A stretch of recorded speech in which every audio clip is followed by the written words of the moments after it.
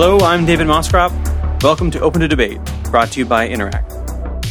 Canada's national defence regime has long been bound up with the United States and our allies. For years, along with our partner states, we have been under various challenges from the Cold War to terrorism and beyond. Most recently, threats from Russia and China have become particularly significant, while questions surround the future of American hegemony and the NATO alliance. That leaves us to ask, can Canada defend itself against foreign threats? Today we discuss the present and future of Canadian national defence. I'm joined by Richard Fadden, a retired civil servant who held a number of distinguished positions in the federal government, including Deputy Minister of Citizenship and Immigration, Deputy Minister of National Defence, Director of the Canadian Intelligence Security Service, and National Security Advisor to the Prime Minister of Canada. Now let's start with the nuts and bolts. How do you develop a defence policy? I think that's one of the most fundamental questions you can ask, and I think you have to start by taking two or three things into account. One, you cannot have a defense policy in isolation. You have to consider foreign policy, security policy, and to a considerable degree, economic policy. Secondly, you have to take into account the world environment. It doesn't do you much good to develop a defense policy if you don't have a picture of the world and what you're trying to defend against. And I guess thirdly, you have to take into account geography. You probably know that there's a line of thinking that geography determines policy more than anything else. I'm not sure I agree with that, but the fact that we're next door to the United States is not something that defense policy can agree any more than we can ignore the fact that our neighbor on the other side is Russia. And I guess fourthly, and policy purists won't agree with me on this, but I do think you have to take into account to some degree the resources that you have available. I mean, policy purists will argue you develop the policy and then you sort of box it in depending upon the resources that you have. But I think you have to have it in the back of your mind, if only to be able to say to yourself in Canada's context, we cannot afford 2 nuclear aircraft carriers, or we cannot afford 6 submarines. I mean, it's something you need to take into account. So you put all that into a stew. Also, I think to be realistic, you have to consider the domestic political environment. Public servants and, academics tend to say, well, you never consider politics. Well, the reality is, if the Conservatives are developing a defense policy, it's going to be different than the Liberals or the NDP. So you put all that together in a stew, and then you start working your way through the various elements. So, I mean, let's pick up on one of those contextual points, the fact that our defense apparatus is thoroughly integrated with that of the United States, and we are beholden to some extent to them, and of course we have commitments to NATO. I mean, just how deep are we into that apparatus, and can we imagine a defense policy that's somehow decoupled from that? Well, I think we're entirely interoperable with the United States Armed Forces. That's been one of the underpinnings of our military and defense policy for a very long time. Is it possible to imagine a relationship with the United States that does not have us engaged in 2 military commitments, NATO and NORAD? There are 2 big commitments. I think it's possible to imagine that, but then you have to consider what are the downsides. The world is becoming a pretty complex place. Canada is, at best, a middle power. We don't have much cover right now from the U.S. Any more than we had, a while ago from Brits. So somewhere, somehow, we have to associate ourselves with either one state or a series of states. Coming back to my point about geography, I think the United States is the rational state with which to associate ourselves. Having said that, I'd argue our entire defense policy is not dependent on the United States. Our peacekeeping policy, for example, doesn't have to have anything to do with the states, and in fact, they don't do a lot of peacekeeping. And you could sort of develop a few examples like that. But to say that we can totally cast asunder our military or defense relationship with the United States, I think is a bit fanciful. It would put us in an entirely different category. And I'm reminded of, Trudeau-Perre's comments, we're the mouse in bed with the elephant. You have to be realistic about these things. And of course, we're going to have little skirmishes too. Peaceful skirmishes too, for instance, in the Arctic, which we'll talk about a little bit later. So, there is some competition alongside that cooperation. Absolutely. But I also look around and say, I'm not sure who else we'd ally with. You mentioned our second neighbor is Russia. Ideally, you partner with someone who shares your values, broadly speaking. Yeah, they're our neighbor. They're certainly not our ally. I think in practical terms these days, We're talking about the European Union group, maybe a few other countries like Australia, Japan. But I think you absolutely, in a military context, have to share at least the majority of the values. It does not work if you don't share values. So in order for us to get anything done today, no, that's overstating it, getting anything material done today, we need a collection of like-minded states in order to move the file forward. Does the United States always have to be in that grouping? I don't think so. But it is unrealistic, I think, for Canada to say we can develop an isolationist policy. What about the pushback that, as Emmanuel Macron, the president of France, said that NATO is suffering a brain death? That NATO's been in some duress for years as it tried to figure out in the aftermath of the Cold War what it was for. And the decline of American hegemony is a problem too. I mean, Trump, for instance, is not the disease. He's the symptom of the disease. There's something much more sinister going on there.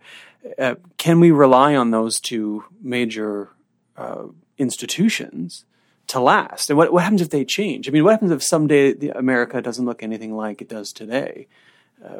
People, when I ask people this, they sort of shrug and say, well, that's that. Well, I think it's a good argument in favor of our being fleet of foot. You get together a group of countries to advance this particular policy, another group for another policy.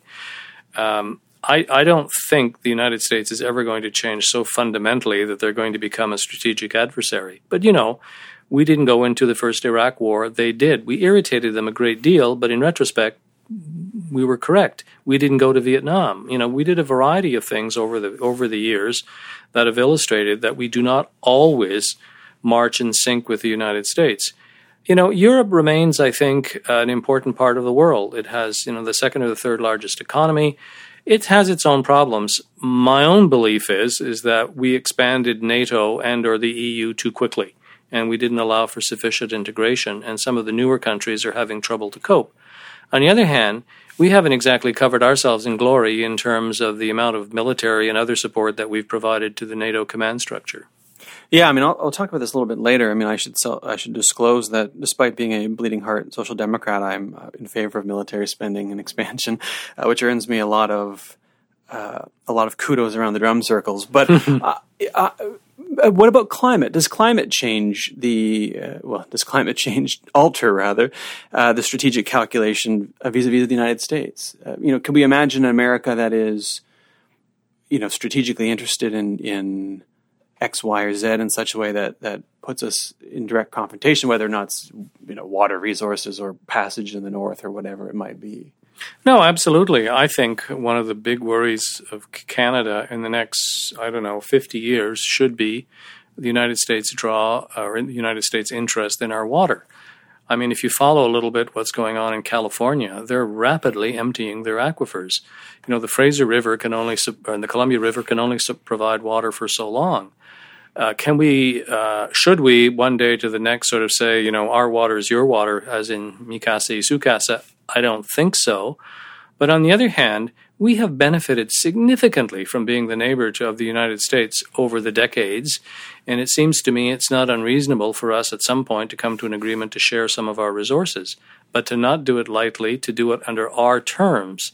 But, what's good for the goose is good for the gander. We really have benefited in trade and military and in political perspective from our partnership with the U.S., the old argument that, you owe your friend something, I think applies here.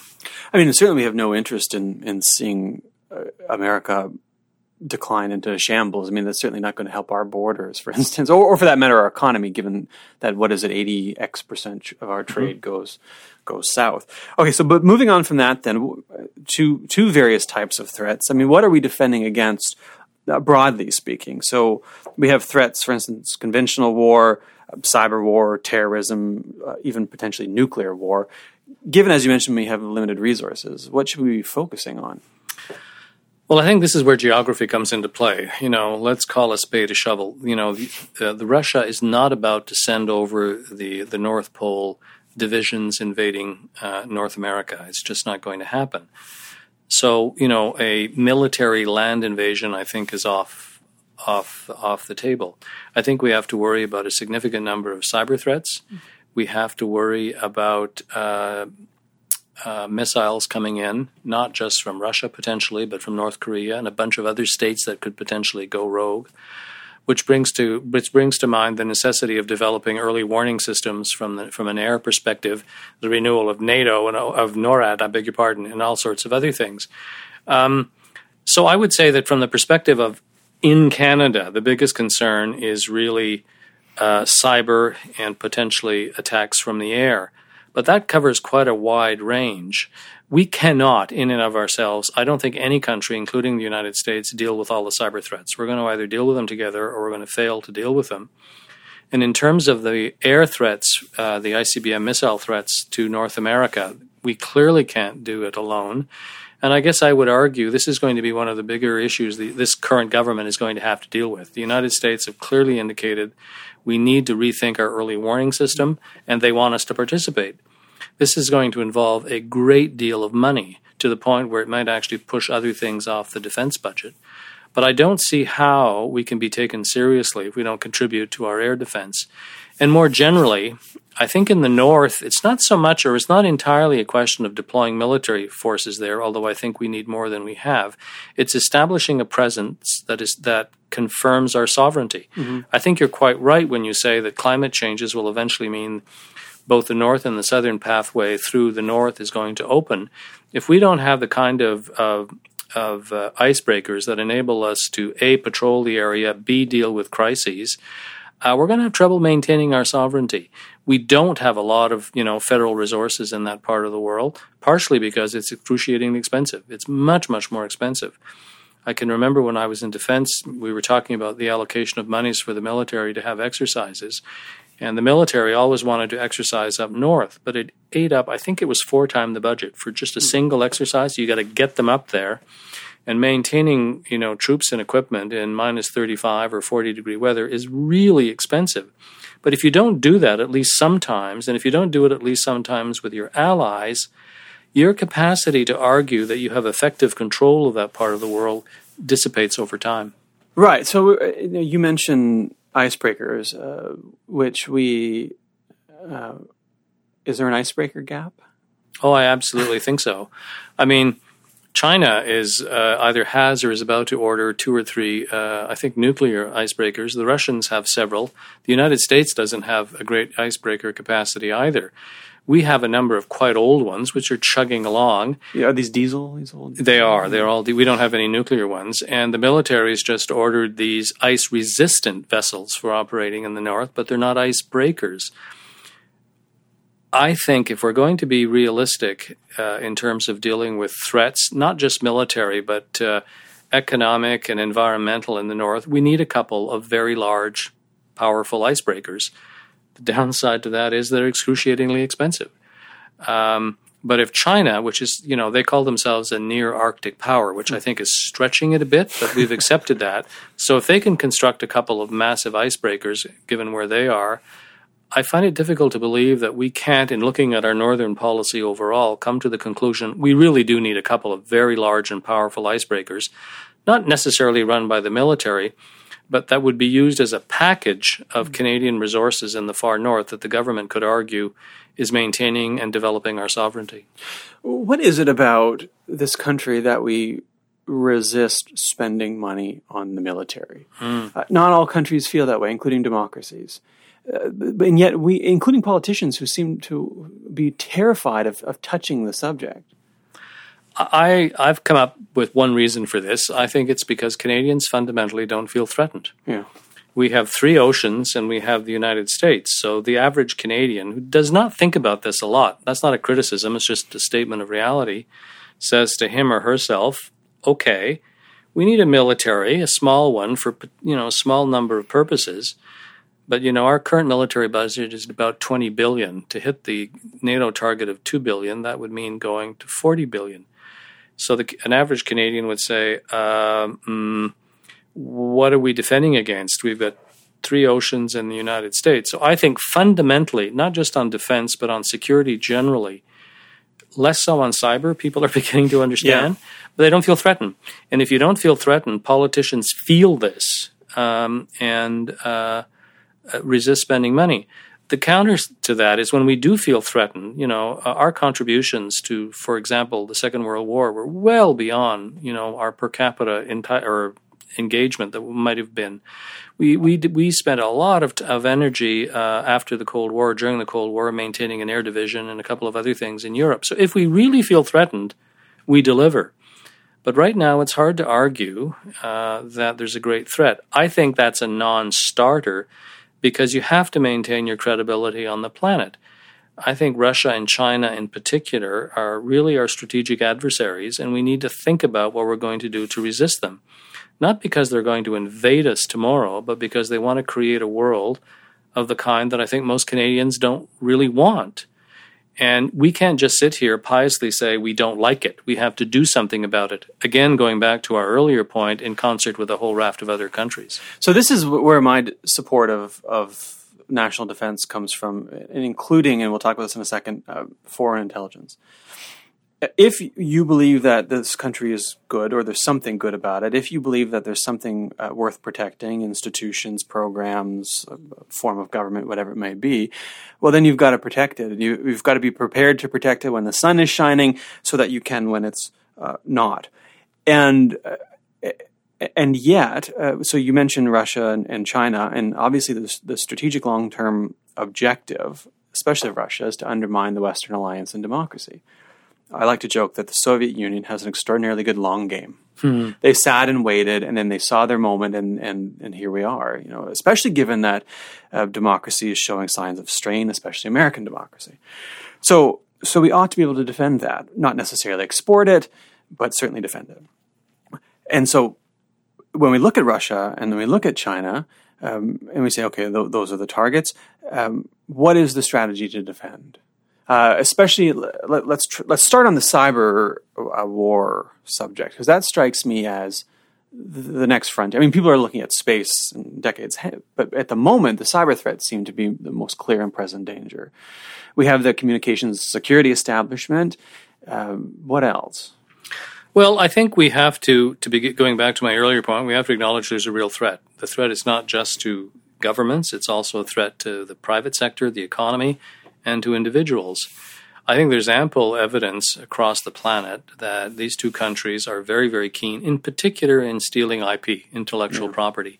I think the United Nations estimates that about $1 trillion a year in IP is stolen, not exclusively by these two countries, but a large chunk of it. I mean, $1 trillion is a lot of money even for the United States. So we have to find a way of protecting this. A current issue is, what are we going to do as a country about Huawei? Yeah. I would argue... This is the 5G network. The 5G network, and whether or not Huawei can participate in it. I would argue that Huawei is bound by Chinese law to support their security services, and that the Chinese have demonstrated over time a considerable amount of aggressiveness in acquiring information, acquiring intelligence, and acquiring IP. We should not give them an open opportunity to extract all of these things from our communications net. Now, the counter-argument is that, they're not our enemy, and we have no evidence that they've done this in the past. The Brits, the United Kingdom today, has agreed to allow Huawei into the outer edges of its 5G network with a variety of controls limiting the percentage of participation, not allowing them near a certain number of sensitive sites. That may well work. I'm not a technical expert, but my point is, once Huawei is in, they're in. We'll never get rid of them. The Chinese are extraordinarily patient, and also they're very, very good. So if all of the UK's devices and protections, which we might choose to emulate, work today, give the MSS 5 years and they'll find a way around them. So it seems to me that our government should not look at the Huawei threat today exclusively, but what it might be in 5 or 10 years.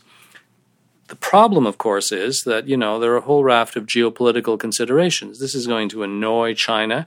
We have a number of our citizens there who are being held under not terribly good conditions. They can stop buying our goods. They can stop investing here. They can do a whole variety of things. But at some point, I hate the expression drawing a line in the sand, but at some point we have to come up with a clear statement of what we're prepared to put up with and not put up with from other countries. I'd argue that the risk here is too great. And in fact, I would argue the government should have decided this a while ago, before the election, because it's not fair to the private sector. They have to make investment decisions that are being delayed. There are other companies that can provide 5G network stuff. They're often European countries. There are none in Canada. Gives rise to the question of why we can't have that domestic capacity. The stuff is more expensive, but I'm told that in most cases it's just as good. So if we're using that as an example of what we're going to do or have to do or should do with cyber, we have to acknowledge the threats there. It is going to cost us to defend ourselves. And, part of our challenge, going back to one of your earlier questions, that if we don't really feel threatened or worried about something, we don't like spending the money. I think up to date, the Communication Security Establishment and other groups in the federal government have done a pretty good job in protecting federal assets.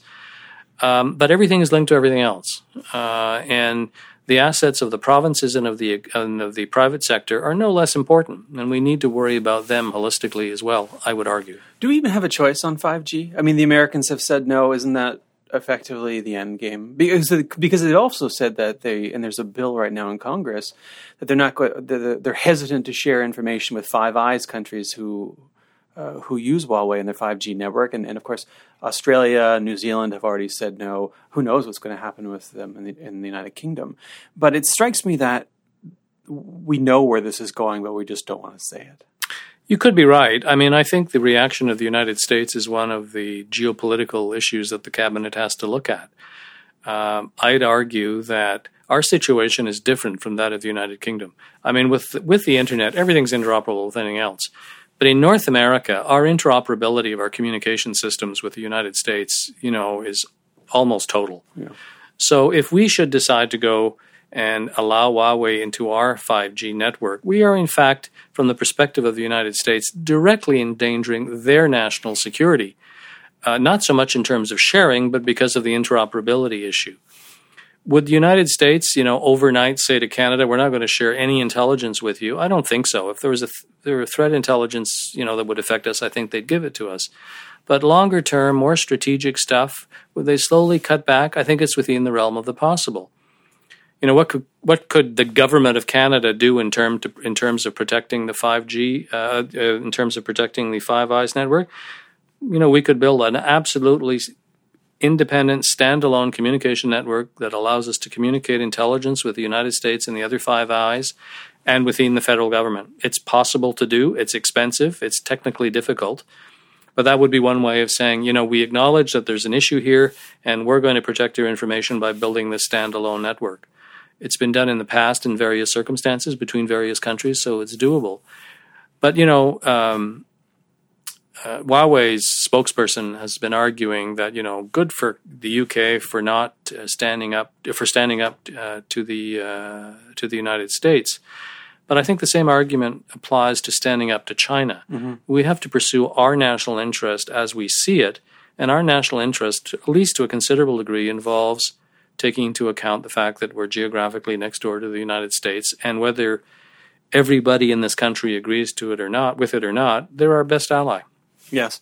Well, it also strikes me that, you spoke earlier of drawing a line. I mean, a country that kidnaps Canadians isn't exactly a country that you can trust, I don't think. No, and they are, I have difficulty talking about China because, they are not the worst thing since the Black Plague, and they're not the best thing since sliced bread, to use very old-fashioned expressions. But they've detained Canadians. They treat a large chunk of their own population very poorly. They're not a democracy. They violate human rights. They're extraordinarily pushy with their neighbors in the South China Seas and in Asia generally. They have a view of themselves, which is that they would like to be the predominant power on this planet by, I think it's 2050 is the date they've picked.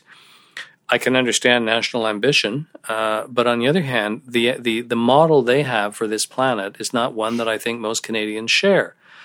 Now, we have a problem right now, I would argue, with democracies. We're not all doing so well. Mm-hmm. We've got the United States. The UK is going through a tough time with Brexit. Germany can't seem to get over the post-Merkel period. There are a significant number of EU and NATO states that are sort of tending towards the right side of the spectrum. Italy has accepted loans from China. Greece has accepted Chinese facilities. So the West isn't exactly covering itself in glory. So I think one of the things we could do, rather more than we're doing now, is try and rally the West. But fundamentally, I think we have to look at our own interest, political, economic, military, and that has to include a consideration of the United States. And if we decide to bar Huawei, I don't think it's exclusively because of the United States. It's because it's not in our national interest as well. But accepting Huawei equipment would be, to some degree, I think, accepting that we're not prepared to take the risk of what China is going to do to us. Yeah, xenophobia is a thing, but I think that is a different thing than saying this is a country that has digital totalitarian ambitions within its own borders with their social credit rating system. The human rights atrocities with the Uyghurs in Xinjiang is, if that was anywhere else in the world, no one would tolerate it. And the fact that Canadians could even consider doing business with a country like that, utterly astounds me. And on top of it, I think the West has no backbone on this because, to take us a little off course, if you look at the Chinese Belt and Road program, it is one of, I think, the smartest strategic geopolitical plays in the modern era. They are building the infrastructure and building these loan programs and bringing countries into their orbit. And our response to it has been utterly anemic. We have a sort of loan program that's sort of a fraction of what they're doing. Yeah, I think the Chinese have two things that we don't have, we in the West. One, they have a strategy for where they want to go, and two, they have more money than they know what they want to do with. Right.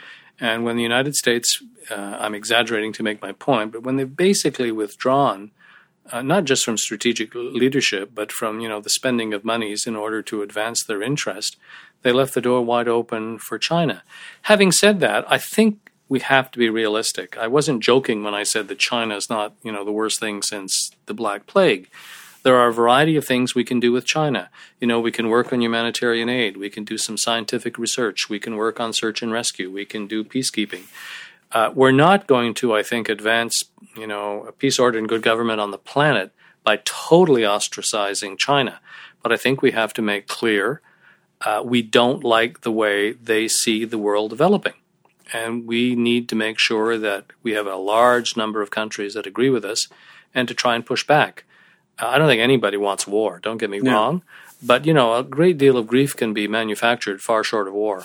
So does this defense plan vis-a-vis China include renewed support for Taiwan and, for that matter, for Hong Kong? How do we approach something like that? Well, I think Taiwan and Hong Kong are apples and oranges. The world has acknowledged that Hong Kong is part of China. Yeah. There's the two systems, one country. They're not, it seems to me, honoring their commitment to maintain the two systems, but they're viewed by the world as part of China in a way that is not the case with Taiwan. But I think that, if we believe in democracy, we have to have some measure of support for Taiwan. Mm-hmm. There's also another argument to be made. The Chinese government argues that, Taiwan has been part of the Chinese empire since time immemorial. I'm not a Chinese scholar, but I have been told that is not the case.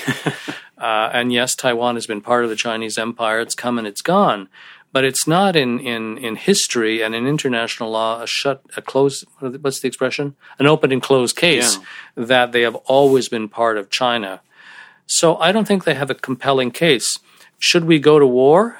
Should the United States go to war if the Chinese fleet goes across the straits and invades Taiwan? I think serious thought should be given to that, because if we don't do something, if it comes to that, we will be effectively saying to China, they can do anything they want anywhere, because there is a very, very clear treaty between the United States and Taiwan, about the United States' obligation to protect Taiwan. We're not included in that, but if we're not part of a broader partnership that tries to advance the interest of Taiwan, but I don't mean by that standing up and beating our chest and saying, Taiwan is independent, they're never part of China, we just want to irritate China. Yeah. I think we can do it quietly, I think we can do it effectively. My understanding is there's a debate right now as to whether or not Taiwan should be a member of ICAO, the International Civil Aviation Organization. The world seems to be of the view that Taiwan should not be in political institutions. For example, it shouldn't be in the General Assembly. Why the world would not have Taiwan part of ICAO or WHO which are technical agencies meant to advance civil aviation and health on the planet, escapes me entirely. But China seems to view these as totally unacceptable moves in the direction of the world recognizing Taiwan as a separate sovereign state. I tend not to agree.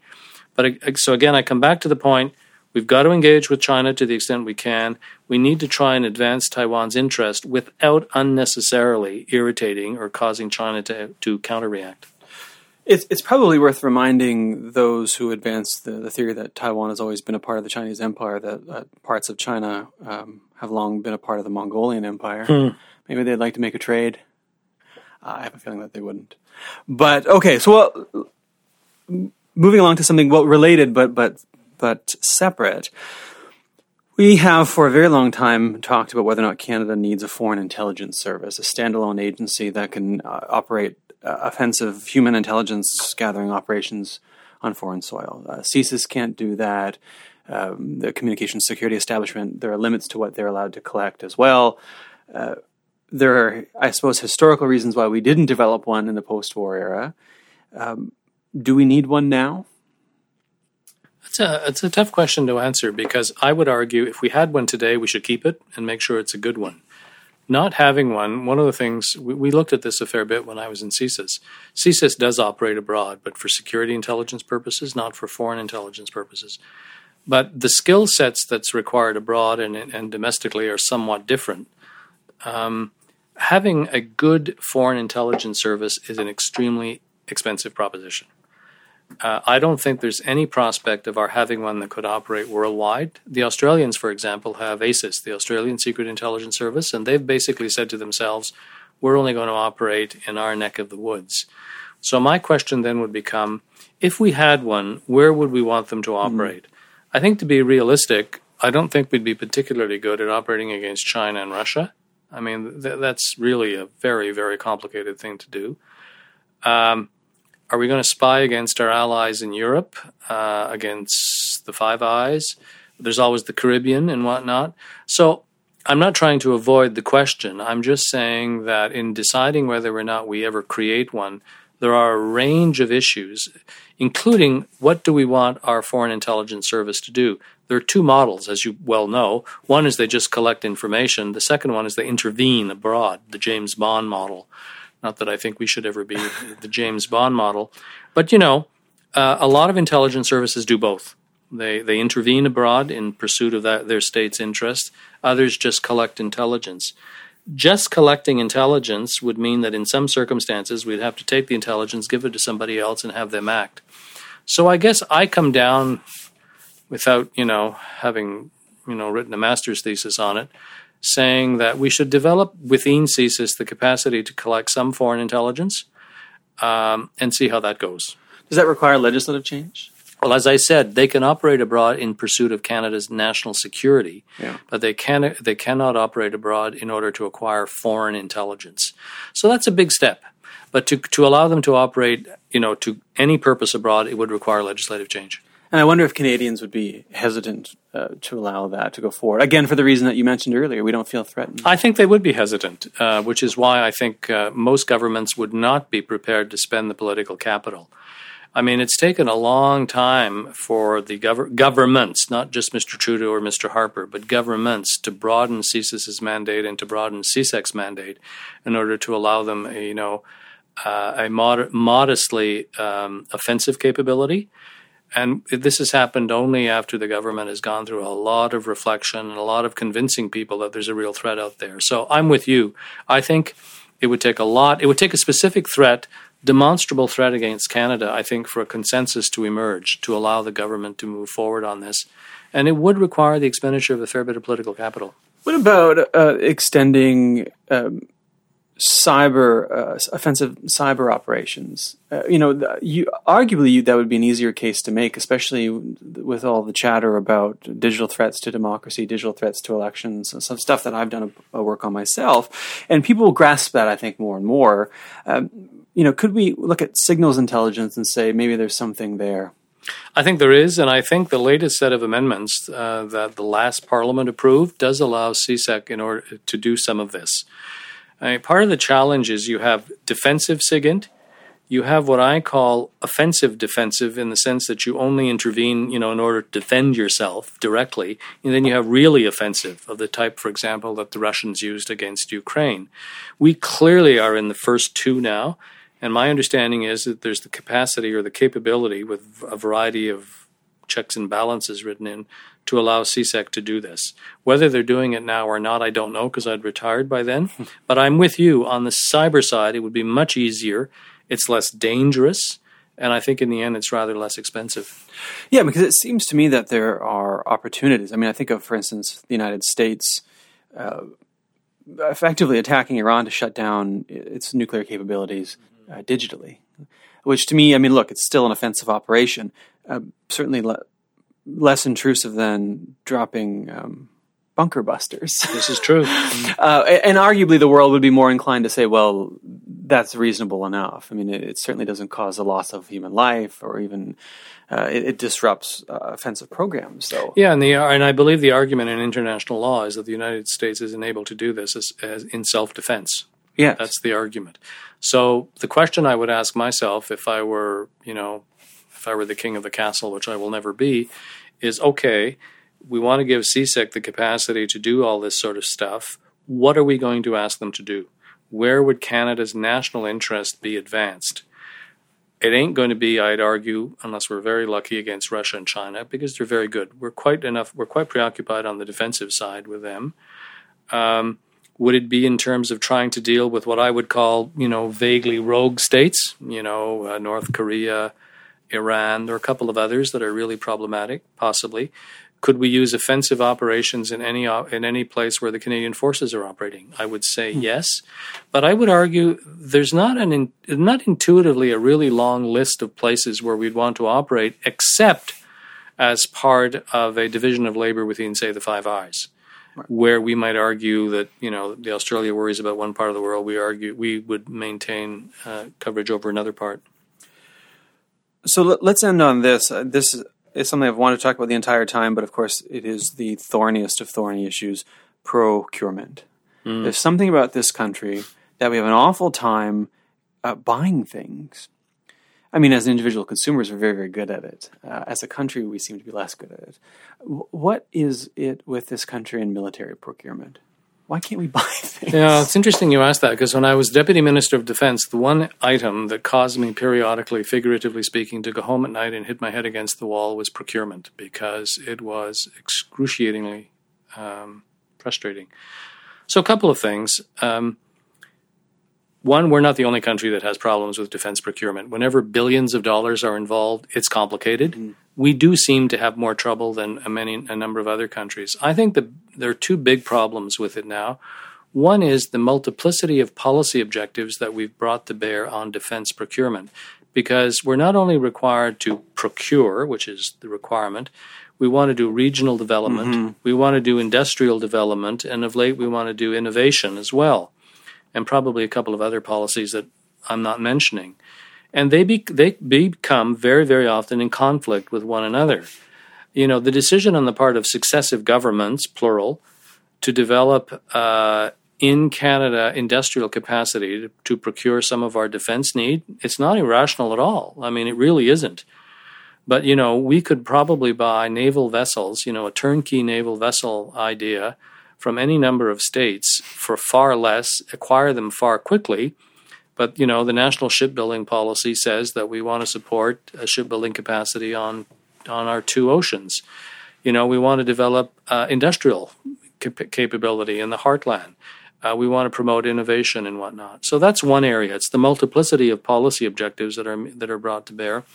The second one, I call it culture. The politicians blame the bureaucrats blame the military, and back and forth again. But my observation is that all of the institutions involved in defense procurement have become too risk averse. Public Services Canada, they have the responsibility of signing on the dotted line. If we're going to buy this, that, or the other thing. They don't like being challenged before the Canadian International Trade Tribunal. They don't like being challenged before the federal court, and they have become, I think, overly risk averse. The Treasury Board, which has to oversee all of this, is in similar fashion. They don't want, they want everything organized in minute detail. They don't want anybody to take a risk that they can't. They want to make sure that every government department that's possibly involved is involved. The military, for their part, not unreasonably, if you're a senior military person, you want the best equipment you can because you want to protect your men and women in uniform. Fine, but that should not mean that in every single case you get a Cadillac when a really good Lincoln or Ford will do. It's a stupid analogy, but you'll get what I mean. So D&D has now put into place an internal review process that looks at the military's military procurement requirements to make sure that the outside world won't sort of say, oh, for God's sakes, this is totally outrageous. But everybody is so cautious. Ministers don't want to take the risk of being caught out. There are political considerations as well.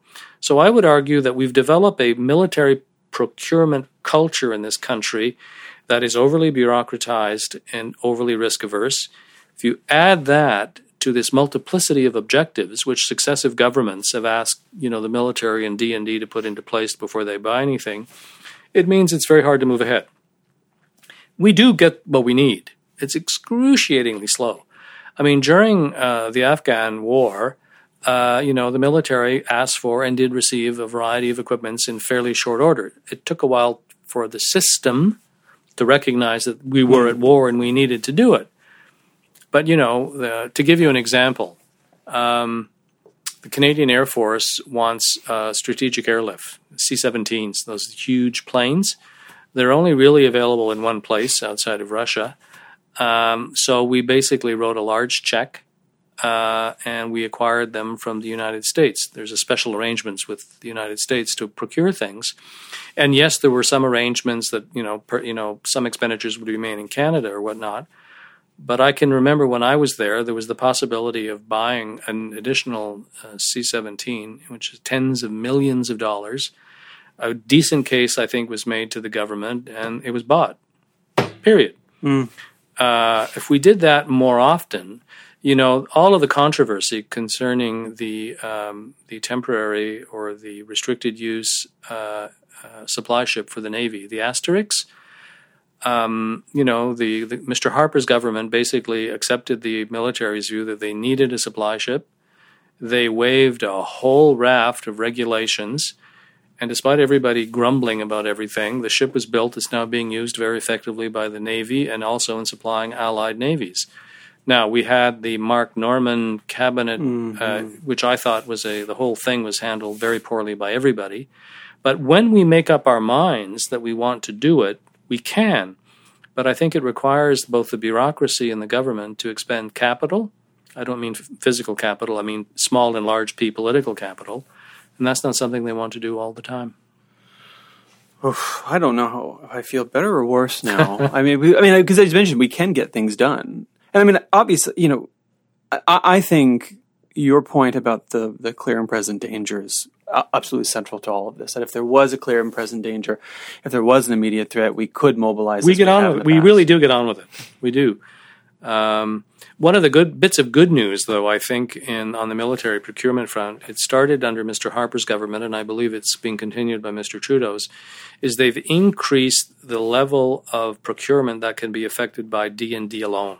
In other words, they don't have to go to public services. There's less of a requirement to go to the Treasury Board. And I think over 80% of the military's purchases can now be made by D&D alone.